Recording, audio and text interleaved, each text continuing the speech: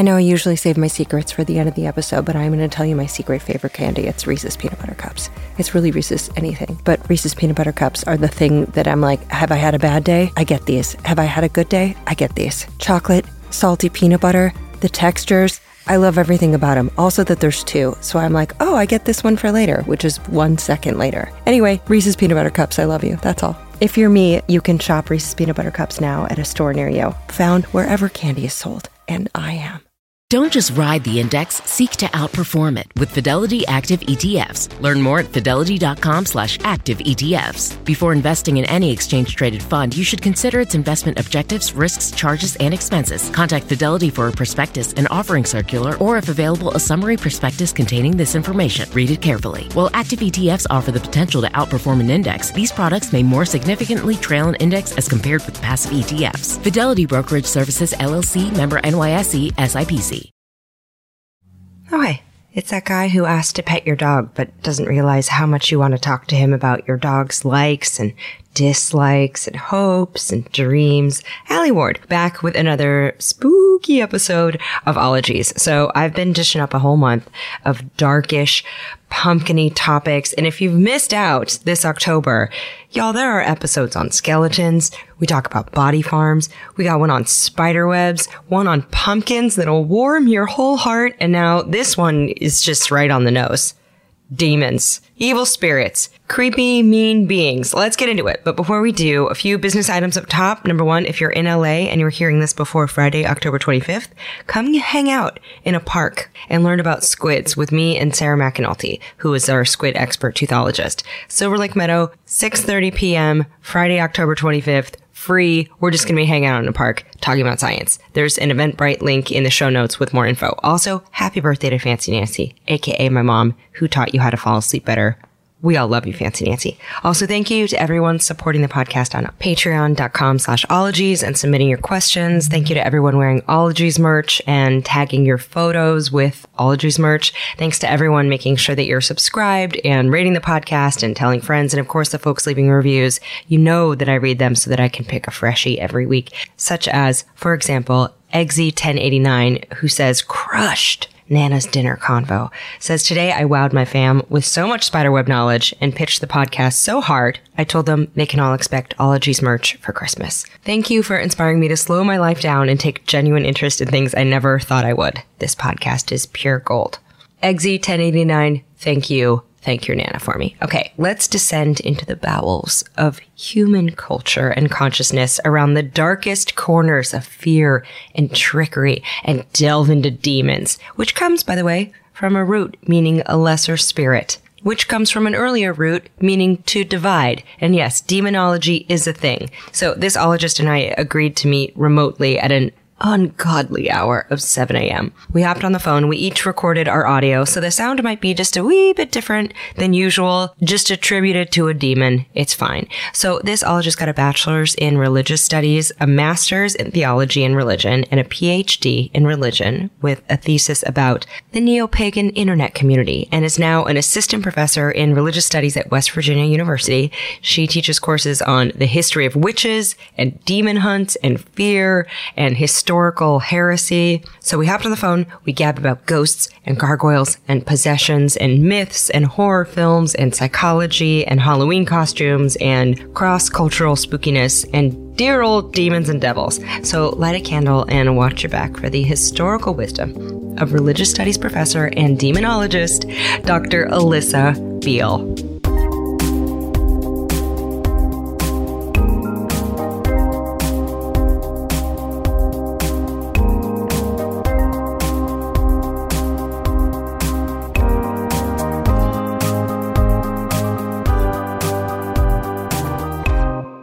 So, you are a demonologist. Yes, I guess sort of. I study people who study demons. How's that? I don't study the demons themselves. I think it explains why it's hard to find an actual demonologist who is perhaps credible in their field. Right. I think. Like a practicing demonologist might be difficult. Yeah. There's like one out there and her Twitter account was suspended for unknown reasons. And I was like, oh dear. There's a lot of them. No. But how long have you studied people who study demons?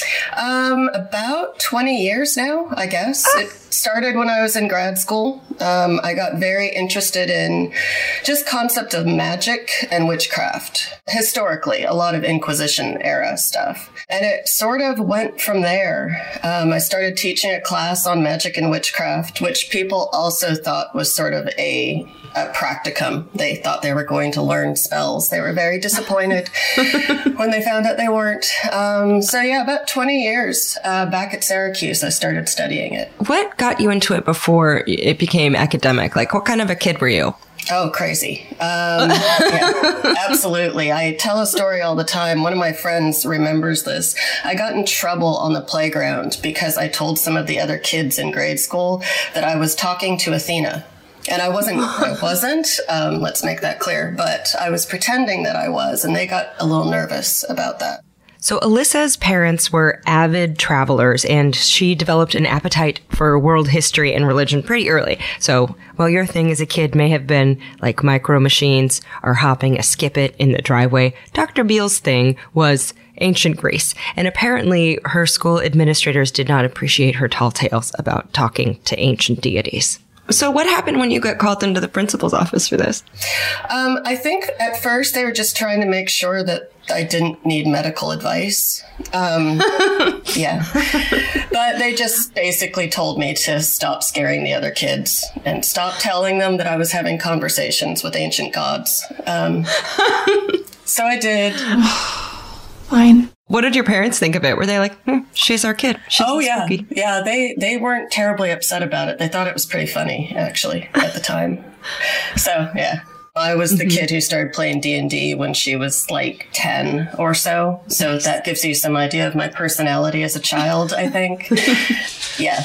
So when it came to getting on an academic path, did you realize that you could do this as a job, or what was your first intro into it academically? Oh, gosh. I would say I had no idea what I was going to do. I actually started out in poli-sci and journalism. That was what I was going to college for.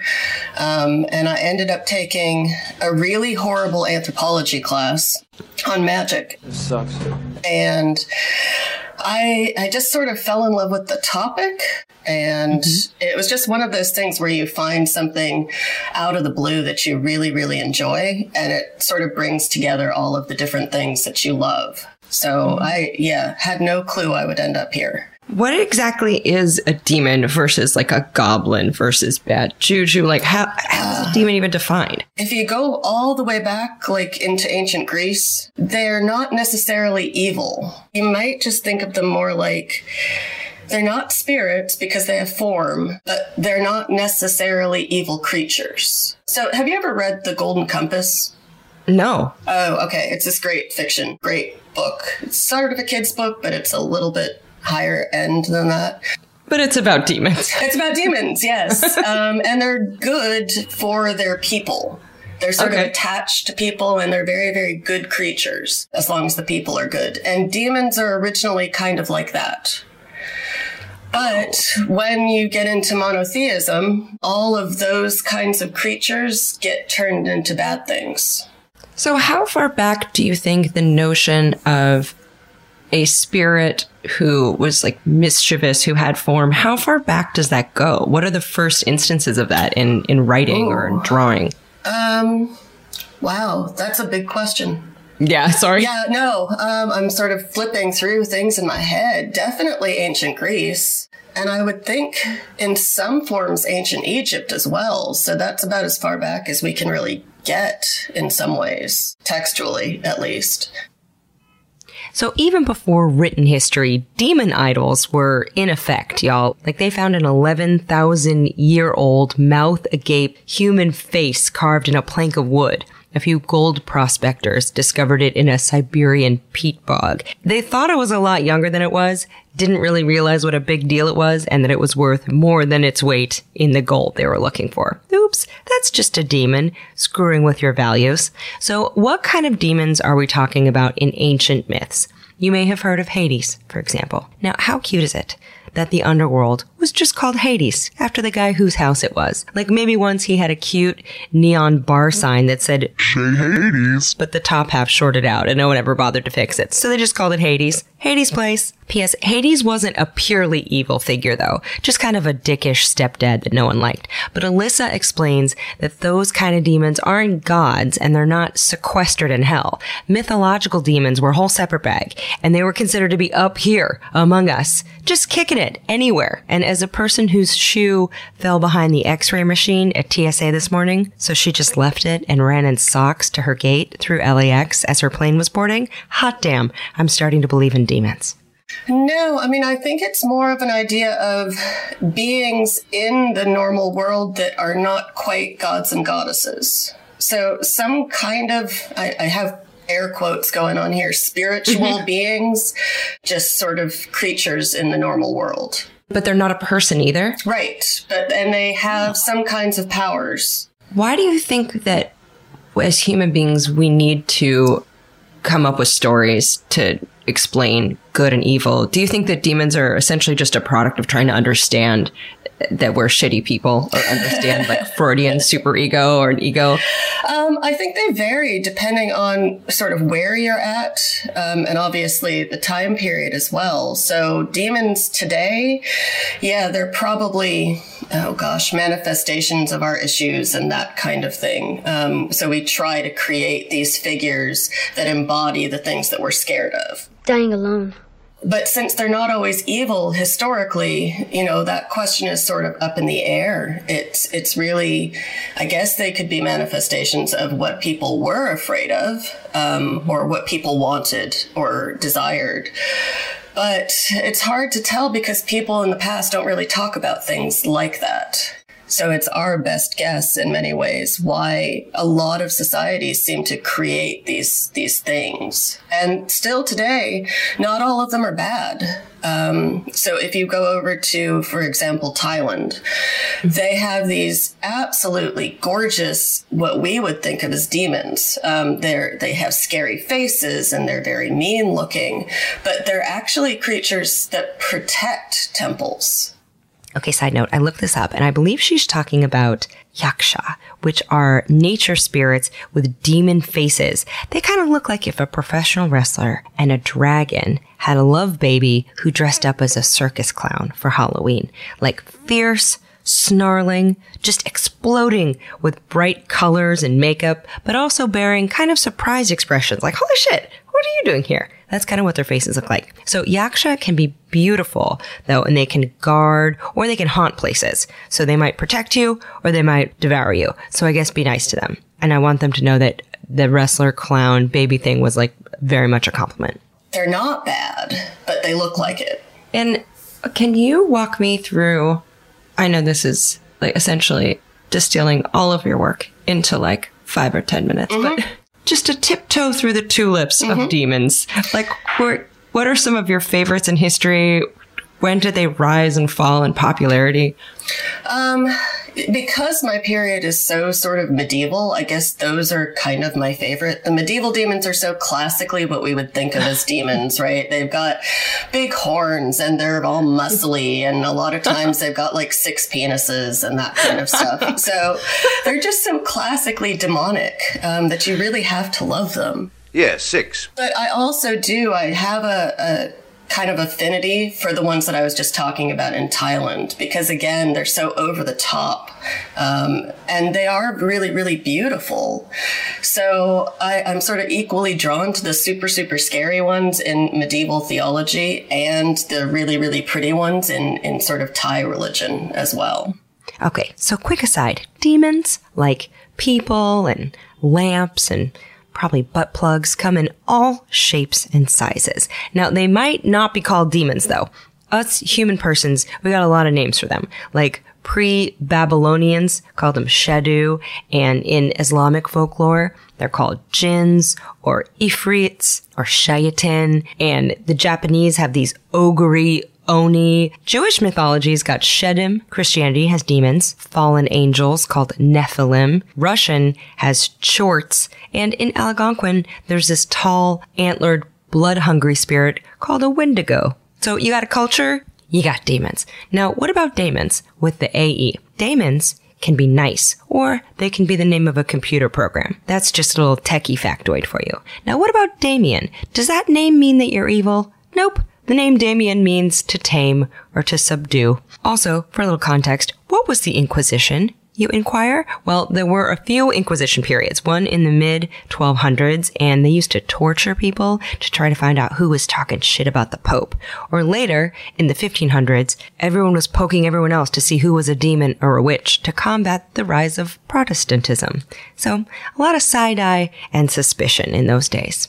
And now, historically, was the Inquisition period, was that like the hot time for demons? Did demons have a kind of a boom then? In the end period of it, it doesn't start out that way. That's what's sort of interesting. To sort of summarize it briefly, it seems more like at first you're not supposed to believe in them. As a practicing Christian at the time, it sort of goes against the power of God to believe that demons have power. And the same thing with witches. You're really not supposed to believe that witches are real in the beginning of the Inquisition. And then as it develops, it seems like they're almost trying to prove that God is real. It's this sort of period of skepticism that everybody starts getting very nervous about proving whether or not God exists. Oh, wow. Yeah. And to do that, they have to sort of prove the supernatural. So they end up trying to prove that demons exist. So, oh my God. Yeah. So if demons exist, then God exists and everything's okay. We're all good here. So they. Oh, that is not what I expected at all. Yeah, it's fascinating to see. It really is how it develops. Because when the Inquisition period starts, they're not going after witches. They're really going after what they would call heretics, people who believe differently from them. And it evolves into this whole actual witch hunt. But it doesn't start out that way. So demons come in relatively sort of late on the scene, so to speak. And when, in terms of a timeline, when did monotheism really take root? When did we, as a culture, when did certain cultures take on this idea that demons were the enemy of the one true God? Probably around the time that Christianity really gains a hold in Rome. So, around the 300s. Okay, quick virtual field trip. Alyssa told me that underneath the Vatican, there's a huge necropolis where they used to store a whole army of dead people. And there's a stucco painting of Lucifer down there under the Vatican. Lucifer, of course, draws his name from a bringer of light, or the son of morning, named after a star falling from heaven, because Satan's origin story was that of an angel who rebelled and turned into that friend who's always trying to get you to have another drink, or order the chili cheese fries, or just delighting in the misery of others. So it really is it starts developing, I would guess, early on, like 100, 200, when they're trying to sort of they're trying to sort of win the battle of whose religion is going to take over this particular area. And so they really turn against the representations of those earlier gods and goddesses. And so in order to prove their faith to one God right in the sky, it's like all these other jabronis, we don't believe in them anymore. That's yesterday's news. Or they have to be bad. So instead of them being powerful and possibly good, they can sort of be powerful, but they have to be less powerful than God. So then you get this whole demonic world. And what properties does a demon usually have? What kind of mischief are we talking? Do they give you cancer, or do they just drop something in your food that sucks? You know what I mean? Like, how bad are we talking? I guess it could be that bad. Yeah, they could cause illness, that's for sure. Okay. There's one story that I read in one text that was something as simple as this priest blamed a demon for tripping him as he fell down the stairs. And that was his proof, that he had tripped and fallen down the stairs. And that was proof of demonic activity. So it can be anything from really, really horrible, like killing babies. The devil did it. Making them into stews. That's really popular during the medieval period. Or it can be something as simple as tripping and falling down the stairs. So they can have a lot of power, but they also can do really, really stupid stuff. So a few things a demon might do to you. sign your name on an insulting letter to someone you respect, perhaps deposit their own giant bowel movement in your cat's litter box, causing you to take your pet to the veterinarian, maybe affix a "fuck cops" sticker to your car's bumper. Just kidding. That's not the work of a demon. All three of those are just things that notorious prankster and low-key comedic maniac George Clooney has done to his friends. They weren't necessarily accusing the people of being demonic. They were accusing them of having interactions with demons, and that's where witches were supposed to get their power from. I'm doing one now that I can't tell you about, but in a year you're going to hear that I've been arrested. So witches were not powerful in and of themselves. They were powerful through the help of a demon. They often can't even be seen, the demons. So the priests are trying to prove that they exist through the witches. You know what they say, behind every great witch is a supportive, inspiring demon. And do you think that there was, back then, there were a lot of kind of fables and demons that were made up to explain science that they just didn't get? Yeah, like even things like crops failing. The harvest doesn't come in right, so you have to blame something. Yeah, I think that's definitely an aspect of it, sure. Or again, like I just said with the whole connection to babies, obviously there were a lot of really early infant deaths during the medieval period.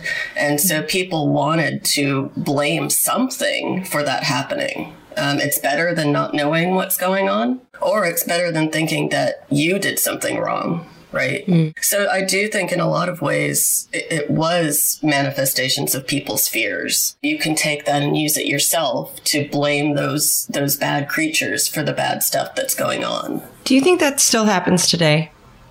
Yeah, definitely. You're like, yeah.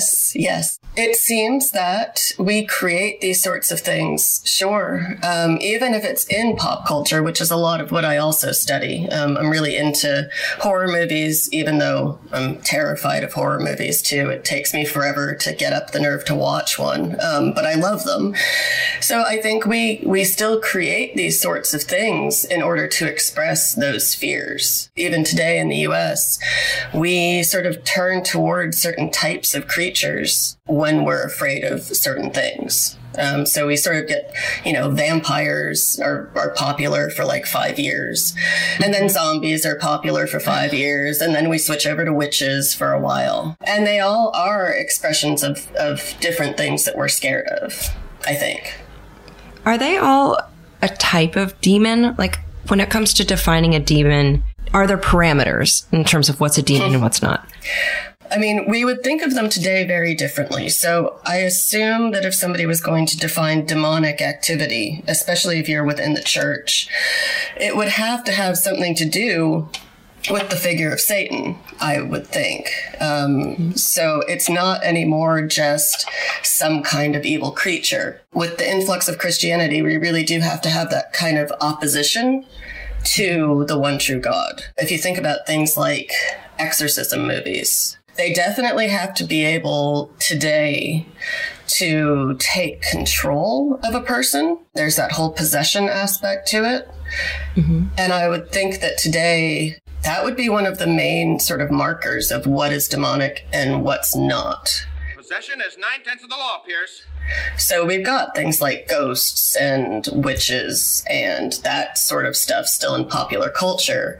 But the demonic is something that can like literally take over your body and not give it back. I think that's what people are so scared of. It was an excellent day for an exorcism. Did you ever watch The Exorcist? Oh, yeah. As a child or as an adult? Yeah. Ugh. Yes. And why is that the scariest movie? Like, why is that in The Omen? Like, why are those so terrifying? Oh, God, The Omen scared me even more, actually.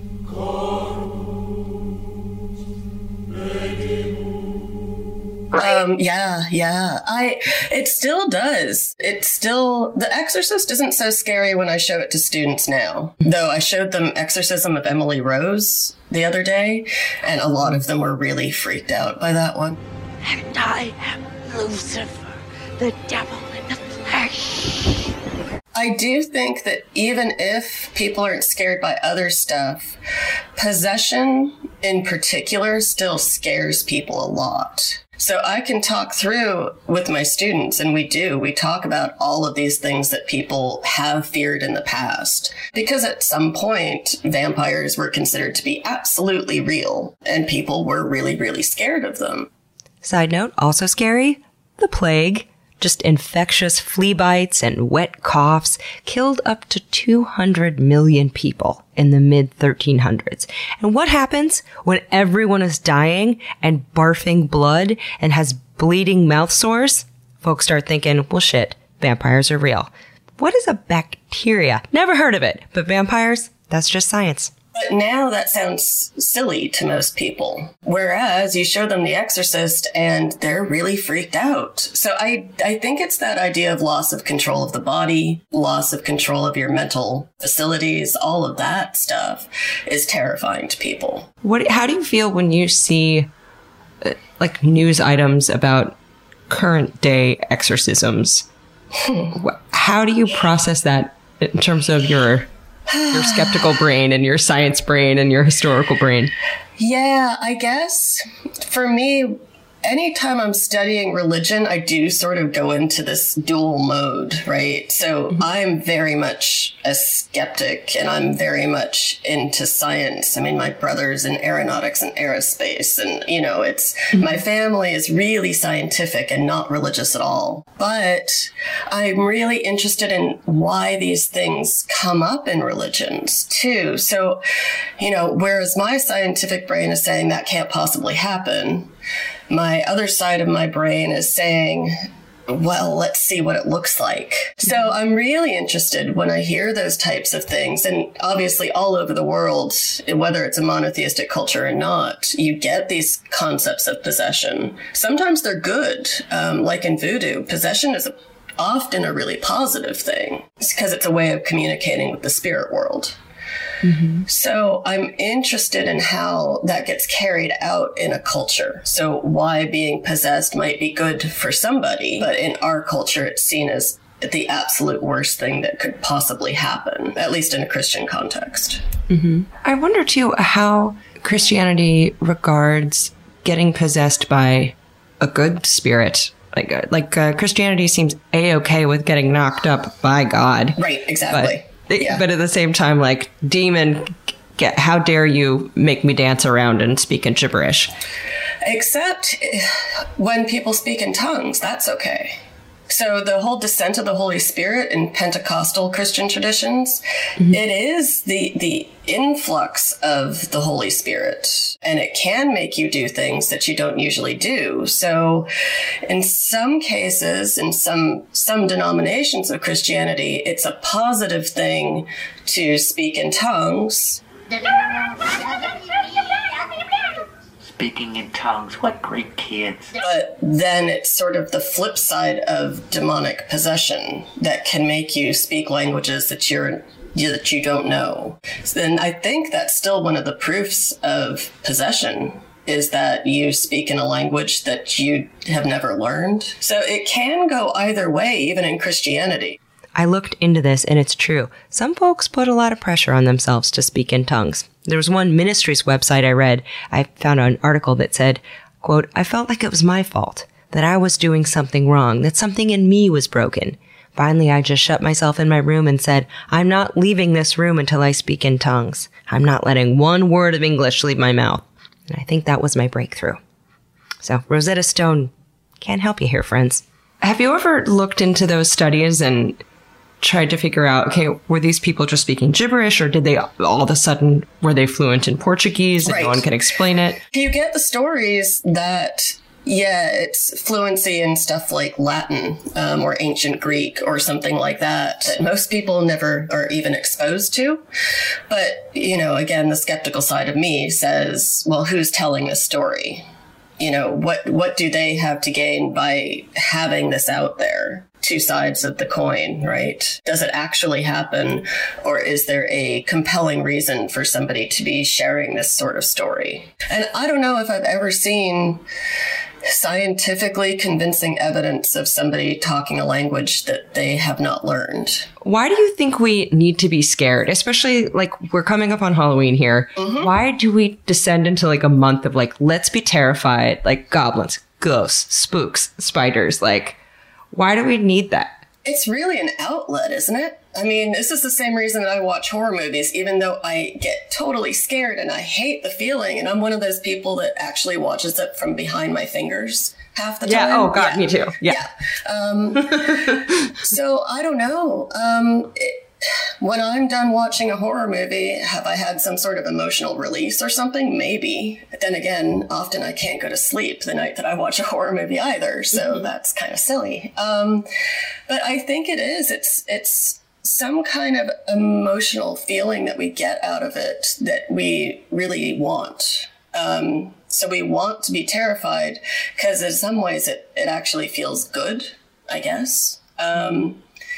And it actually, I think it also engages a part of our brain that we might turn off a lot. So as I've been saying, this whole thing about me being skeptical and I don't believe in ghosts, but at the same time, then why do I get absolutely terrified when I watch something like Haunting of Hill House? I get really, really scared.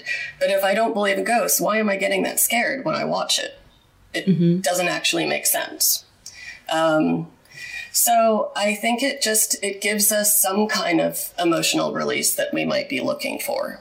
There's more on this in the Fearology episode, but most experts echo that scary entertainment and horror hijacks our fight or flight response and pokes at our screaming almond of terror, the amygdala, which is deep in the brain. So the rush of adrenaline that we would be using to run away from a bloodthirsty moose or a demon in a nightgown instead gives some people an opioid-like rush. And then everything that goes bump in the night is kind of a little bump of brain chemicals.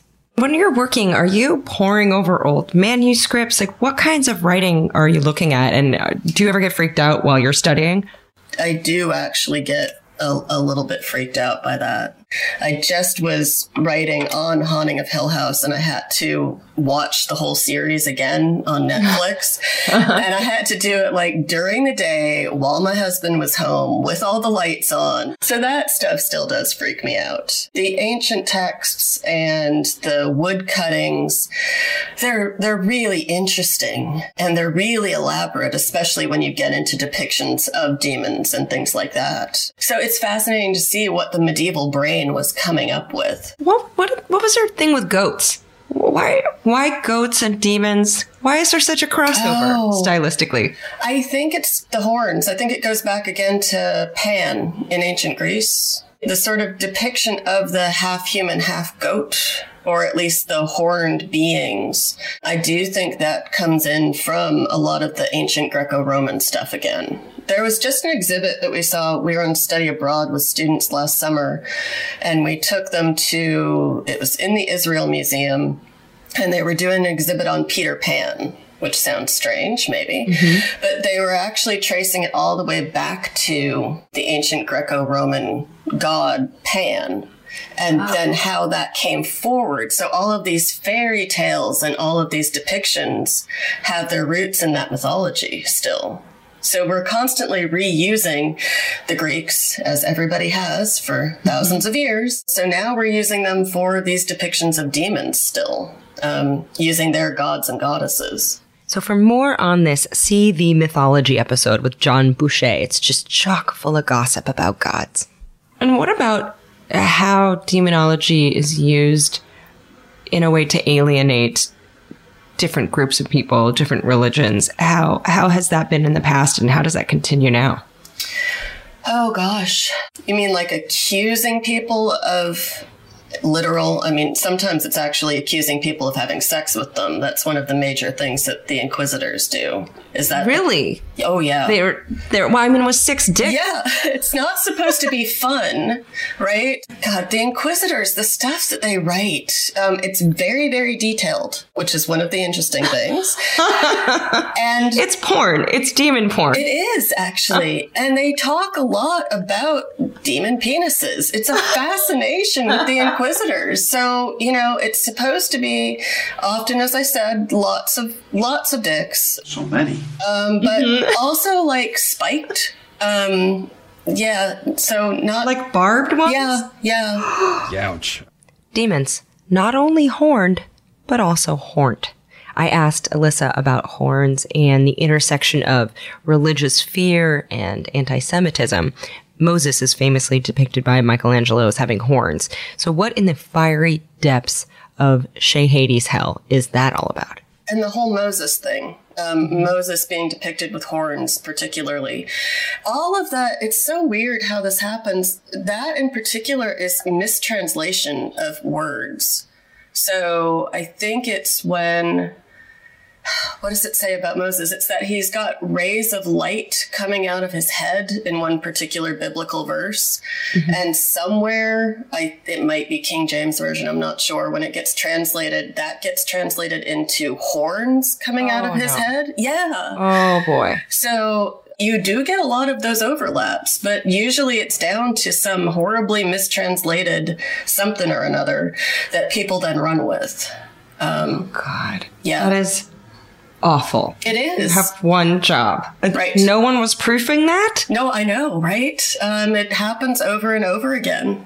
Oh, man. So anyone who has like a religious-based political leanings, who knows? You might be working from like a smeared manuscript. Oh, exactly. Yes. God. Yeah. That's terrifying. It is. Well, and think about how boring it must have been to be like recopying all of these texts. Mm-hmm. So the people who had to do that, sometimes I wonder if they really just decided to screw around with stuff because they were bored. Bored, horny monks. Yeah, exactly. Like, who's the demon now, bitches? And you see I just mistranslated something that will persist for eons. And they make all these little drawings in the margins that are really crazy. So I think a lot of it maybe came in from, just bored medieval monks. Also, I wondered if some of those celibate religious folks ever wished they could just make out with someone, and if that ever came out in their work, because they get real detailed. One of the big proofs they're looking for with both male and female witches is that they're having sex with demons, not just that they're, talking to them. Mm-hmm. They're actually having some sort of physical interaction with them, and it's essentially the most physical you can get with something, right? Yeah. So especially if you're talking about multiple penetrations, that's pretty intimate with the demon. How do they explain that there aren't a bunch of demon babies around? Oh, there are, sort of. Okay, so this is how it works. There's male demons and there's female demons, at least in the Inquisition period. And the way that they breed is that essentially the female demons, this is one of the ways that it works. The female demons have sex with men. Usually the female demons are on top. That's how it works. And they take the sperm into their bodies. And then they transmit it to the male demons, and the male demons can impregnate women, but it's actually with human sperm and not demonic sperm. I mean, that's just science. Am I right? Oh my God. So it's kind of gets passed around like a baton in a relay race. Yes, exactly. Yes. Racing sperm. Yeah. And then a human female has it, and then she has a demon baby because it's human sperm that's passed through at least two demons. Exactly. Yeah. So it's not really physically a demon baby, but it was caused by a demon. Cursed and haunted zygotes, guaranteed to pass through at least two organic demons before implantation. Did you ever see Rosemary's Baby? I did. Yes. Is that how medieval demon babies were described, or was it different? In the end, when she has it, it's actually like scary, demonic looking, right? I think so, yeah. Yeah. What have you done to its eyes? He has his father's eyes.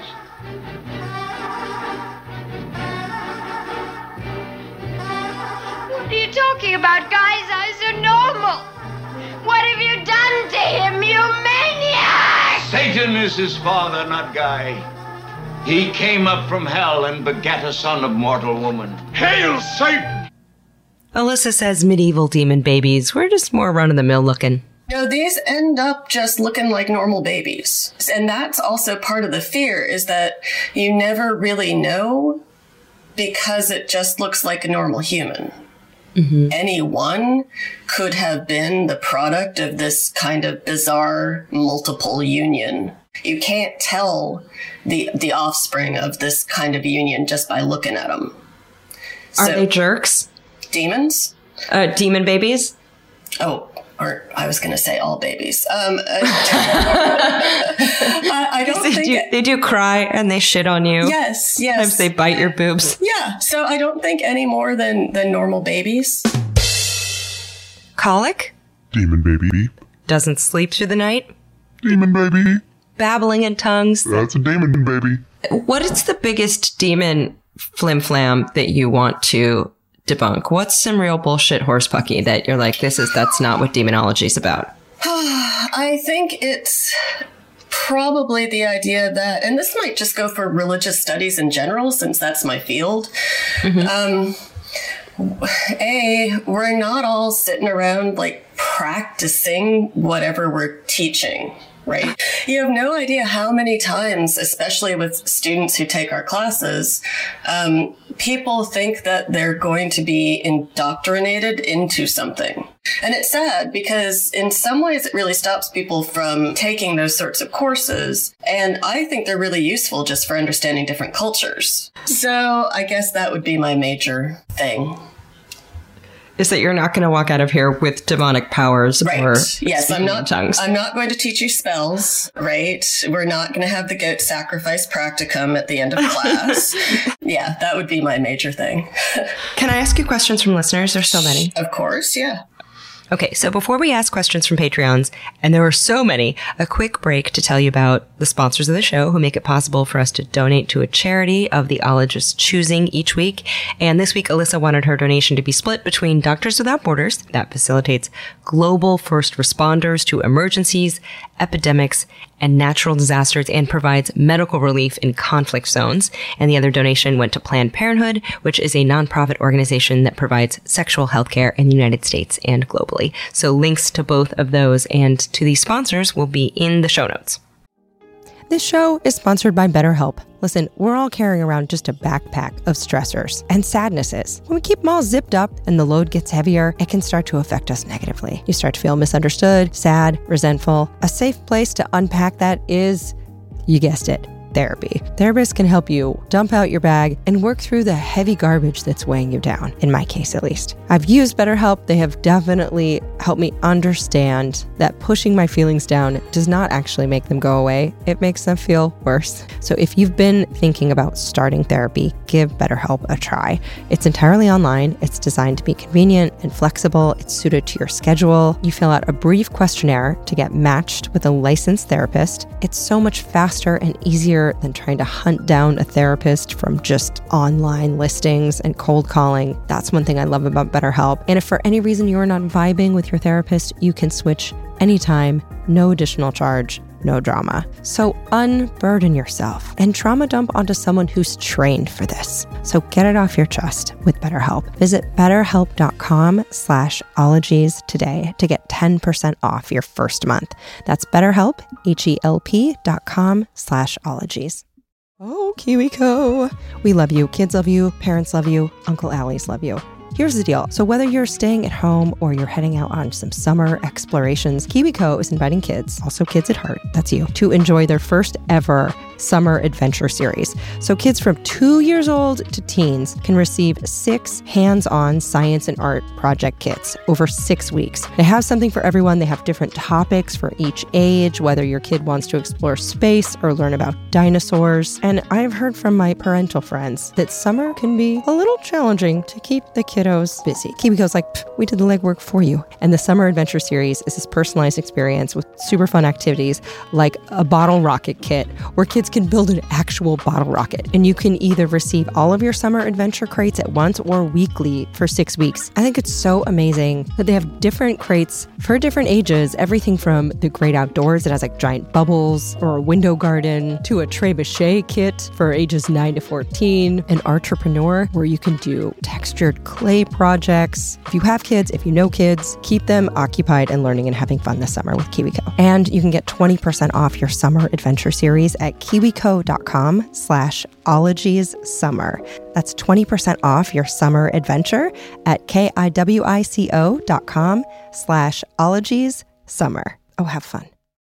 Oh, it's heating up. It's time to say bye now to your jackets and your sweaters and your tights and get reacquainted with shorts and tees, breezy things. Can I point you to the direction of Quince? What I love about Quince, you can build a lineup of timeless pieces. They keep you looking effortlessly chic year after year without spending a fortune. They have premium European linen dresses, blouses, and shorts. They start at $30. They have washable silk tops. And I love that all Quince items are priced 50 to 80% less than similar brands because they partner directly with top factories. They cut out the cost of the middleman and then they pass the savings on to you. So whether you need a sundress you can wear to a picnic or you need some good t-shirts or tanks that feel nice on your skin and are well made, head over to Quince. I love them so much I put them on my body. That's what clothes are for.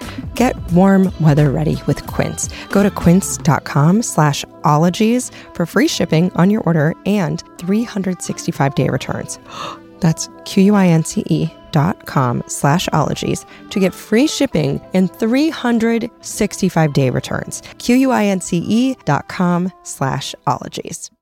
Oh, hi, it's me, the lady that checks a bunch of scholarly articles before she believes anything, Allie Ward. And I feel like we're similar in that we have a fair amount of skepticism and we like to dive deep and find out what the actual facts are. This is why when it comes to any kind of supplements, I enjoy Ritual, which is a female-founded B Corp, meaning that they're holding themselves accountable to not just the company, but also to the health of people in our planet. And their clinically backed Essential for Women 18 Plus multivitamin has these high-quality, traceable key ingredients in bioavailable forms that are clean. Only about 1% of supplement brands are USP verified, and Ritual is one of them. So I like being able to trust what I'm putting in my body. From an aesthetic standpoint, I'll also tell you that Ritual are beautiful little vitamins. They look like lava lamps and they taste like mint. So taking my Ritual is part of my, morning ritual. That's probably why they named it that, and I didn't even think about it. Anyway, no more shady business. Ritual's Essential for Women 18 Plus is a multivitamin you can actually trust. So get 25% off your first month at ritual.com/ologies. You can start Ritual or add Essential for Women 18 Plus to your subscription today. That's ritual.com/ologies for 25% off. Down the hatch. Okay, let's get to your questions. Okay. We can just do this like a lightning round. Okay. We'll get through as many as we can. All right. So many good questions. Mary Roseby says, pumped for this. She says, what famous demon cases do you think are true, if any? Ooh, like actual possession. That's that split brain thing again. Yeah. I mean, I want to take people at their word when they say that they're possessed. I believe you. And then my scientific brain is back here going, no. I don't believe you. So I'm not sure about that one, actually. Mm-hmm. I don't know how I would answer that. I think Exorcism of Emily Rose is supposed to be based on a true story. And I would love to sort of dive more into that actual story. But then again, based on true story, we never know what that means in movies, right? Exactly. Yeah. P.S. I was unfamiliar with this tale, and The Exorcism of Emily Rose was based on the story of Annalise Michel, who was a woman who had epilepsy and psychiatric illnesses that just didn't respond to treatment. And so she and her family became convinced it was a possession. So she endured a year of exorcism rites in the mid-1970s. And in the process, she stopped eating and she died of starvation. And she had shattered kneecaps from kneeling so much. There's just nothing not awful about what she and her family went through. And her parents and a priest were found guilty of negligent homicide because of what she went through. And I just want to say big thanks to anyone studying how the brain works.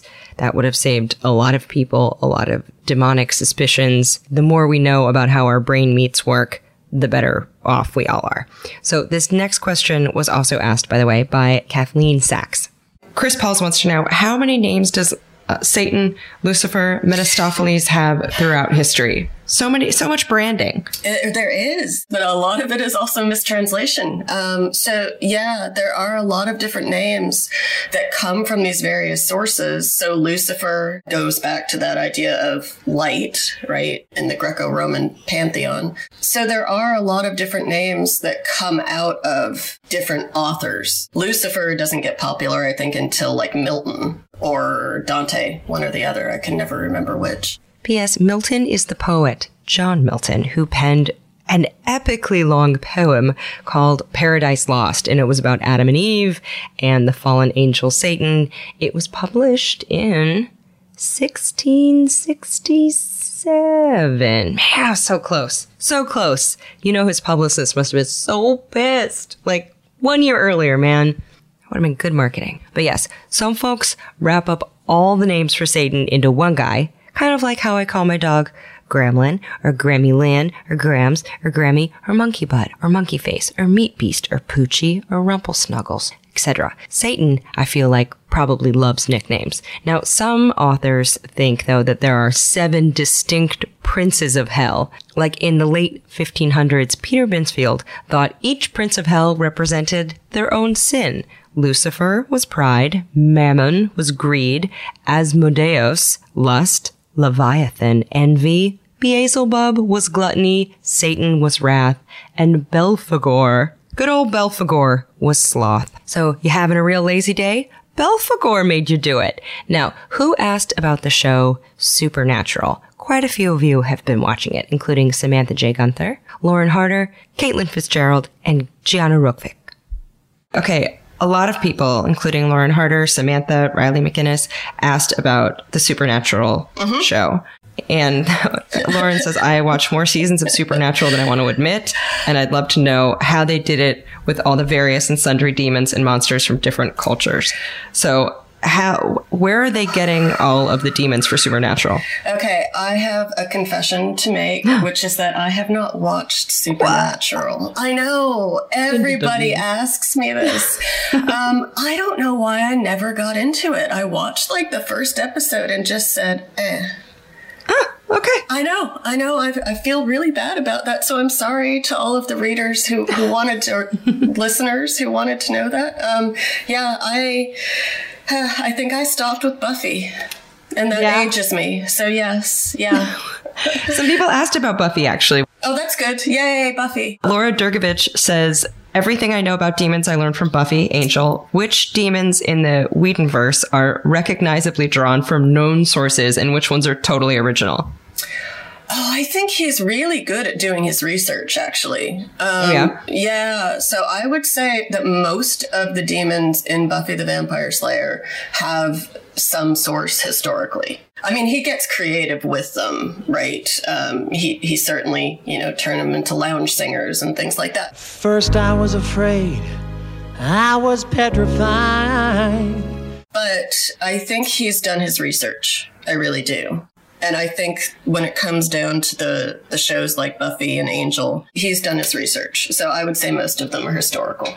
Oh, nice. I mean, I feel like it's, in some way, it gives you more cred if they're historical, and also you probably have to do less work. So double bonus. Yes. Also, I had to stop and ask myself, is Joss Whedon a demon? I have bad feelings about him. And yes, I Googled it. And in an open letter in 2017, his former wife laid bare quite a bit of deceit and infidelity on his part. So what's his excuse? Was he possessed, or just a successful dude in Hollywood being gross? Thinking it's the latter. Now, speaking of possession, the following folks wanted to know more about it, including first-time question asker Rachel Hartley, Evan Munro, Lacey Nett, Ducks Float, Ryan and Jasmine, first-time question asker Megan Bourassa, Jennifer Downey, Amanda Longo, Lexi Bonifate, Michael Sherman, Celeste Lewis, Alexandra Martinova, Joe Portofino, Emily Deck, and Sarah. So Erica wants to know what the heck is actually going on in reported instances of demon possession. Okay, scientific brain first. Something psychologically unresolved, maybe. My religious studies brain wants to say whatever demon or god they think is possessing them. I don't want to necessarily write it off as being fake, at least from the perspective of how that person is interacting with their own world. Again, the religious studies side of me says whatever that person tells you is going on is what is actually going on. That we have to take them seriously about it. And then, scientific brain in the back is saying they're not really possessed. But I don't know. Okay, side note, there are scientific papers aplenty describing medical conditions like Tourette syndrome, epilepsy, encephalitis or brain inflammation, dissociative identity disorder, schizophrenia, and psychosis that would, to some, look like demonic possession. And a 2014 article that ran in Culture, Medicine, and Psychiatry titled, quote, A Village Possessed by Witches, a mixed method case-controlled study of possession and common mental disorders in rural Nepal, researchers in this found that, quote, possessed women reported higher rates of traumatic events and higher levels of symptoms of mental disorder compared to non-possessed women. So more anxiety, depression, and PTSD. So some researchers think that the process of letting a spirit or a demon act out through you gives an outlet for distress. So a way to express the pain of mental illness or socio-political violence or past trauma or oppression. So not unlike our sloth being blamed on Belphegor, a demon can throw things and express anger and pain in a way that the possessed aren't usually allowed to in their regular life. So, of course, we're still learning how the brain works and who the actual hell knows what the future will unfold about, like vaping or staring at cell phones. Who knows what our brains are going through? Several people asked what's up with pentagrams. That has something to do with demons, right? It does. Pentagram, it has a lot of different symbolic uses, again, throughout history. So you can see them all over in Greco-Roman art, and they're not evil. They're not associated with anything satanic. Well, because, Greco-Romans don't believe in the idea of Satan. Greco-Romans, as though that's a group. Greeks and Romans didn't believe in that sort of concept. You start to see it as a kind of reversed symbol. So sort of like when you flip a cross upside down, it becomes a symbol of evil, right? The same thing sort of happens with the idea of the pentagram. It's usually with point down, if you see it in like films about satanic cults and things like that. Traditionally, the right side up pentagram wouldn't have been a negative symbol. It's only when it's reversed that it becomes satanic. It's usually good luck, sort of, the right side up one. And modern day Wicca obviously uses the pentagram as a symbol as well. And certainly not satanic and certainly not evil. So maybe that's one of the misconceptions that I should be clearing up right now, is that witches don't worship Satan. Wiccans aren't into that at all. Do you see the same thing with the swastika? The swastika in ancient India is a extraordinarily positive symbol, good luck symbol. And what you see in Nazi Germany is the reversal of that symbol into the swastika. And it obviously takes on completely different connotations. And do you think that also plays into this psychological binary that we use to cope with what is good and what is evil? Like, do we need to take something and flip it completely on its head, take some idea of a loving God and then switch it into some guy who lives in the depths of hell that wants to boil our balls and stuff? Oh, for sure. Yes, yes. And if you have an all-powerful God, that gets super scary, too. Because if you have an all-powerful God, and this is kind of a classic theological question, why are bad things still happening to us? Mm-hmm. So we have to come up with some sort of powerful evil to explain that. Otherwise, it all has to be God, and nobody's really good with that. Like, nobody wants to think that God is doing all of this bad stuff. Mm-hmm. So we have to come up with some kind of reversal of powers there. And then you reverse the symbols, right? It's like, God wouldn't let me trip, but obviously I've been done by a trickster. Exactly. Yeah. Yeah. A lot of people, Laura Stacy, Nikki Finger, and Nadav Leventov, asked about 666 being the number of the beast and why. I should know that. I don't know, right? No, I don't know. Yeah, I should know that, and I do not know that. I'll look it up. Yeah, good. Let me know. Just think of how many properties are undervalued because they have 666 in the address. Exactly. You know, like, as long as we're just tossing numbers around. How about Revelation 13:15 through 18, which reads, Here is wisdom. Let him that hath understanding count the number of the beast, for it is the number of a man, and his number is 666. Other scholars are like, I think that translation is off. Maybe your math is wrong, and it's supposed to be 616. Oops. Everyone in Grand Rapids, you just skirted maybe having the area code of the beast, but no one's scared of 616 like they are of 666. No one with 616 addresses is scrambling with the county to change their mailbox numbers, like one couple in Spring Lake Park, Minnesota, who recently had to fork over about $100 in fees to change their address, saying they weren't superstitious, but it was just hard to get plumbers and electricians out. And the perhaps accursed 666 Fifth Avenue in Manhattan, which was purchased in what ended up being a terrible decision by Trump-in-law Jared Kushner, is about to get a makeover that includes new windows and an address change, while still remaining neatly wedged at 52nd and 53rd between a church and a Victoria's Secret. Ooh, perhaps that might inspire someone to write a sequel to Rosemary's Baby. Joshua Horton wants to know, where does the legend that you should sell your soul to a demon at a crossroads come from? Oh, crossroads again. If you think back into Greco-Roman mythology, I know I keep bringing that up. No, it has a huge place. Yeah, it's definitely the site of power. Crossroads of all kinds, the site of power. So I assume, again, it's one of those, a fear of particular sites of power. And they're not necessarily evil, but it's sort of like the liminal space between worlds almost at the crossroads. What you're afraid of you might encounter. Yeah. It's not necessarily evil power, it's power, period, right? If people see something like a crossroads or that type of space as being just innately powerful, it could end up being something scary. So we're going to develop stories out of that being the place in the world where, to put it sort of strangely, the veil is thin, so to speak. Sort of like on Halloween, right? The veil between worlds is thin. And do you feel like in your work, Halloween is kind of a busier time for you because we're all in that spirit, if you will? Oh, yeah. It's always fun, especially in the religion classes when Halloween rolls around. I always want to dress up and go into class, and I never do. So I really should. It's definitely a fun time of the year. It's probably my favorite holiday still. Do you give extra credit for people who dress as historical demons? I should. I'll tell my students that you suggested that.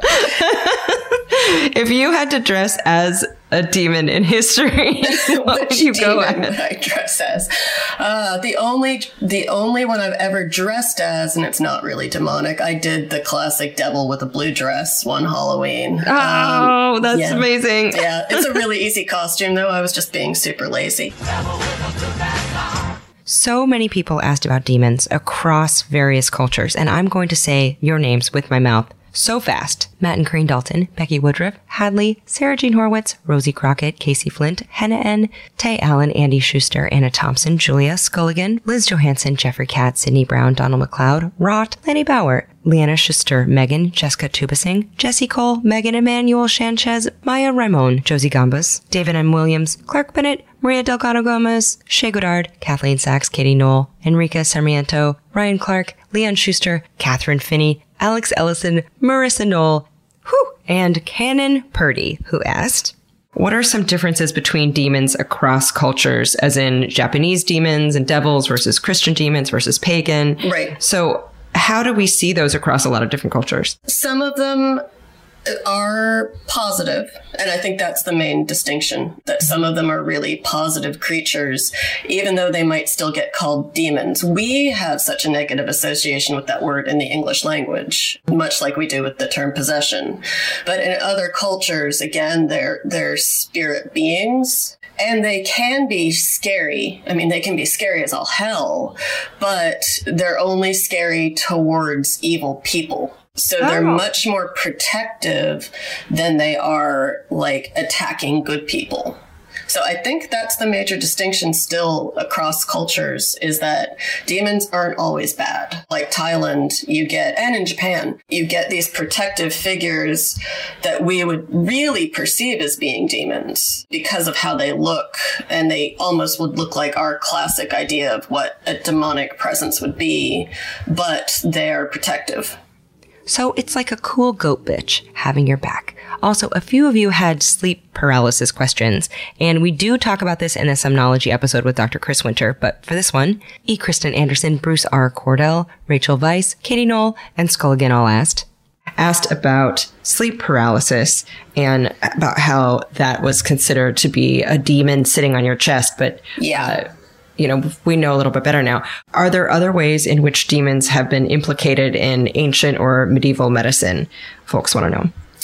Yes. So crib death, for sure. Again, going back to babies. It was often if you had somebody dying unexpectedly, and particularly if children died unexpectedly, that would get attributed to demons. In some cases, what we would think of today as sexually transmitted diseases, you could link those to demons as well. Oh. Infertility, for sure, and male impotency. Yeah, always blame male impotency on demons, right? It's not my fault. It's that demon over there that did it to me. Ye old demon makes alcoholic dick trickery, i.e. probably just drank too much mead. So, yeah, a lot of medical stuff got sort of put on the shoulders of demons so that people didn't have to deal with it themselves. Oh, yeah. I have to say, Viagra does sound like a Greek goddess. Does, doesn't it? Yeah. You wonder why the Inquisitors were so interested in writing about this stuff, too. I guess we don't have to wonder that much. But, yeah, they were very concerned with sexuality. So, well, I understand that that 50 Shades of Grey started out as Twilight fanfic. I know. It's all related. Yeah. Let's see. Jillian's mom, 16, asked, is there a certain kind of person or emotional state that demons prey on? If demons are real, then I would feel like they would prey on, oh my gosh, I guess people who are having a really difficult time in their lives. That would make sense. I would think that would open them up to some kind of demonic presence. If people are looking for some kind of power in their lives. Maybe something like depression is almost a thinning of the veil between darkness and light. Right. So I don't know. Maybe demons are like, he's bummed out. I'm going to go fuck with him. Exactly. Yes. Interesting. What an asshole. Yeah. A few people, including Raymond J. Deutsch, asked, where did God Bless You actually originate? What is the flim-flam about the devil and sneezing? It would be, there was a fear in a lot of cultures that sneezing sort of it allowed your soul to get out of your body. So that all of the different sort of God Bless You and Gesundheit and all of that sort of thing was supposed to be almost a countermeasure to that. Protection, like, keep it in there. Exactly. Get snot off of me. A few people had questions about famous demonologists Ed and Lorraine Warren, including Juan Pedro Martinez. And Erin Elizabeth Becker wants to know how you feel about Ed and Lorraine Warren, who were kind of famed demonologists. Yeah, I don't know. It's sort of like watching Ancient Aliens, right? It's fun for a while, but I don't know. I don't really have much of an opinion on professional demonologists. I don't know her. I want to study them, I guess. Mm-hmm. Yeah. Sure. I mean, you study the people who study demons, which makes sense. Exactly. Yeah. Craig Wallach has a great question. Are personal demons the scariest of all? Of course, right? Yeah. And I think it has a lot to do with how we depict these sorts of things cross-culturally. It really does come down to we're trying to make our fears things that we can deal with a lot of the time. And even putting that into a super scary form, with horns and big red muscly bodies and all of that. Hello. It allows us to sort of confront it in a way that we can't when we just keep it internal. So it's like demon as therapy, maybe. Mm-hmm. Yeah. That makes sense. Yeah. Danielle Vaughn says, I've read that the Vatican has an exorcism division and that they legit have trouble with people willing to do this job. Is that a real thing? I believe it came back in about a decade ago. Yes. God. For a while, I think the church had sort of debunked the whole idea of exorcisms and possession. But I think it's actually, there is now a division, but it's relatively recent that it's come back into vogue, so to speak. I guess now that the Pope is on Twitter, you could always just ask him about it. Jessica Lou wants to know, what is the worst demon horror movie you have ever seen? Oh, gosh. I was just thinking of this the other day. The Prince of Darkness. Okay. It's really old. Well, not really old. It's like the 80s, late 80s horror movie. It's wonderful and horrible at the same time. It's all around this concept of a corrupt priesthood. Surprise, surprise. Called the Brotherhood of Sleep. And they're keeping Satan in this sort of Tupperware jar kind of thing. Anyway, and it obviously finally breaks free.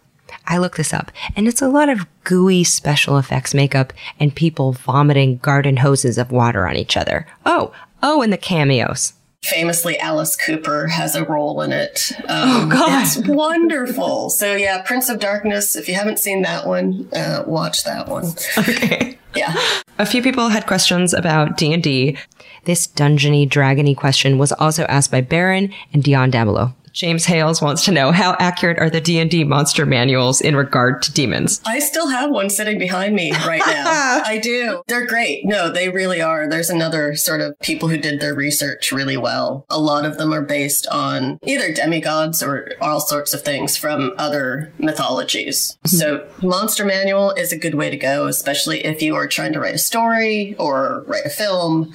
And I love, just the different powers that they all get. It's so great. The minds that created those things are wonderful. On the topic of books, Mandy Smith has a question. Are there any good books where I can learn about different demon, witchy, etc. symbols? Mandy says, I've been watching a lot of Supernatural. Just really want to learn about them. But other than taking your course, people could always just go to school. Yes, there are a lot. It depends on the period that you're interested in. Obviously, I love the medieval period for this stuff. There is a fantastic book if you're really interested in how it went down. This is sort of like, you know how you have like academic crushes sometimes on particular authors?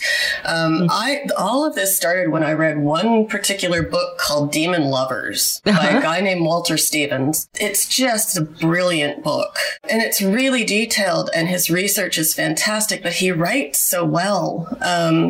So that would be one of my suggestions. It's not like overly academic. It's very academic, but it's so well written that you don't really notice it. So Demon Lovers, excellent. Vince, Alasha, and a few others wanted to know what your opinion is on ghost hunting and demon hunting reality shows. I love them. Can you trust them? Oh, you love them? I love them. Yeah, I love watching them. And my husband mocks me for it because, again, I don't believe in ghosts. But then I sit there watching ghost hunters, right? Makes no sense. I've never seen them show anything that proves it to me. But I, for some reason, obviously still enjoy the shows. It's because they structure it too where you have to watch after the commercial break. For sure. That's how they get you. Of course, yeah. Yours is going off. What is your least favorite thing about studying demonology? What sucks? Is it grading papers? Is it a manuscript microfiche? What's something that just sucks about the field or about demons? Well, yeah, nobody likes grading papers. I have never met a professor who enjoys grading papers, that's for sure. I think probably some of the misunderstandings, like I said about the field, that's a problem. I've had students end up on prayer circles because they were taking my classes. I've had students get threatening emails because they were taking my classes. So there's a lot of misunderstanding out there about that. So probably 1, grading papers. 2, you are never going to make money being in religious studies, ever. But the misunderstanding's probably the big thing. And what is your favorite thing about your study of demons? What do you love the most? It's how it can tie into so much other stuff. So I love traveling. Like, I have a real problem with travel. I want to constantly be traveling. And this ties into it perfectly because, like I said, you look at the Thai demons and they're so completely different from the Japanese stuff, from the ancient Greco-Roman things. So every culture you go into, you can find something about this. And so that's really what's fun for me, is that I can tie all of this together and have a good time doing it. When you're traveling, do you ever have to worry about demons trying to hide your passport before you leave and giving you diarrhea somewhere? Yes, I'm such a freak about my passport. I always know exactly where it is. And it's usually in my purse, just in case I need to sort of make a break for it. Yeah. Constant joke that every time we drive past an airport, I'm sort of nudging my husband, like, let's just go. We don't have to go to Thanksgiving dinner. Let's just go do something else. So I love it. You're just like, you're ready to jam at any moment. Totally. Yes. In fact, I usually keep a little backpack of a change of clothes and stuff in the car, just in case I get to take off somewhere. The travel demon. I know. Possessed you. It has. It has. Thank you so much for doing this. I'm less afraid of demons, actually. Not that I was really scared, but now I just feel like they just want to watch me trip and fall. And they're all also in my own head. Yes, yes. And you can just, go get a little statue of one of the cute Thai rainbow demons and keep that, and it'll protect you. I love them. Yeah. Thank you so much for doing this. Have a safe Halloween. Thank you, Allie. You too. This has been awesome. So ask smart scholars stupid, spooky questions, because they are just treasure troves of lore. Now, there are tons of links in the show notes and up at alieward.com/ologies/demonology. And to follow Dr. Alyssa Beale, she's at alyssa.beale on Instagram. We are Ologies on Twitter and Instagram. I'm Allie Ward with one L on both, so do follow along there. Ologies merch is available at ologiesmerch.com. Thank you, Shannon Feltis and Bonnie Dutch of the podcast You Are That for managing that. And thank you, Erin Talbert and Hannah Lippo for adminning the Facebook Ologies podcast group. Thank you to Emily White and all of the Ologies transcribers who are making transcripts available. You can go to alieward.com/ologies-extras for those. I'll pop that link in the show notes. And you can join that Facebook group of transcribers if you want to help make transcripts available. You can also search the transcripts on the site if you're looking for particular passages you want to remember. Thank you also to devilishly handsome assistant editor Jarrett Sleeper for helping me with some spooky research and driving like 15 of the 16 hours on this weekend's road trip to see my family. You're the best. Thank you to the always wonderful Stephen Ray Morris for pulling all the pieces together each week, and to Nick Thorburn, who wrote and performed the theme music. And if you listen all the way to the end, I tell you a secret each week. And this week is that I've never seen The Omen or The Exorcist, and they are both so terrifying, but honestly, it's the barfing in The Exorcist that I'm like most afraid of. That seems like it would just really stick with you, man. I feel like I saw just a millisecond of a clip and I'm like, nope, that's enough. That's enough of that.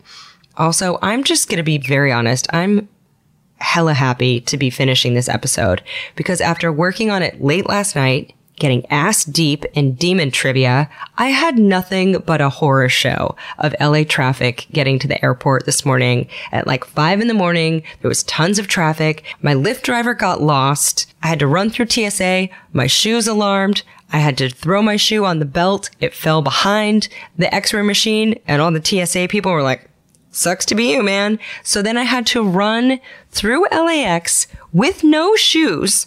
I just ditched that shoe like a very haggard, bleary-eyed, sad Cinderella. I just left a shoe. I didn't have any other shoes in my luggage. So then I just ran in socks all the way through the American terminal. I finally got to my gate and they're like, we can't let you on a plane without shoes, you freak. And I was like, whatever, I'll buy shoes when I get to Boston.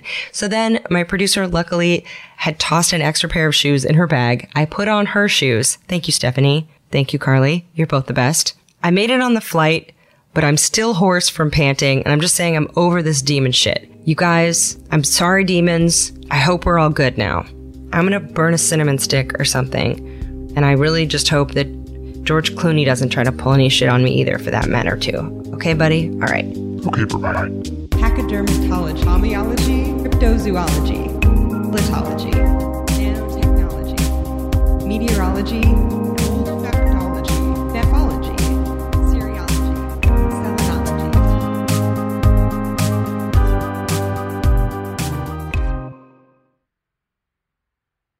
Demons, demons, demons, drink the Mountain Dew.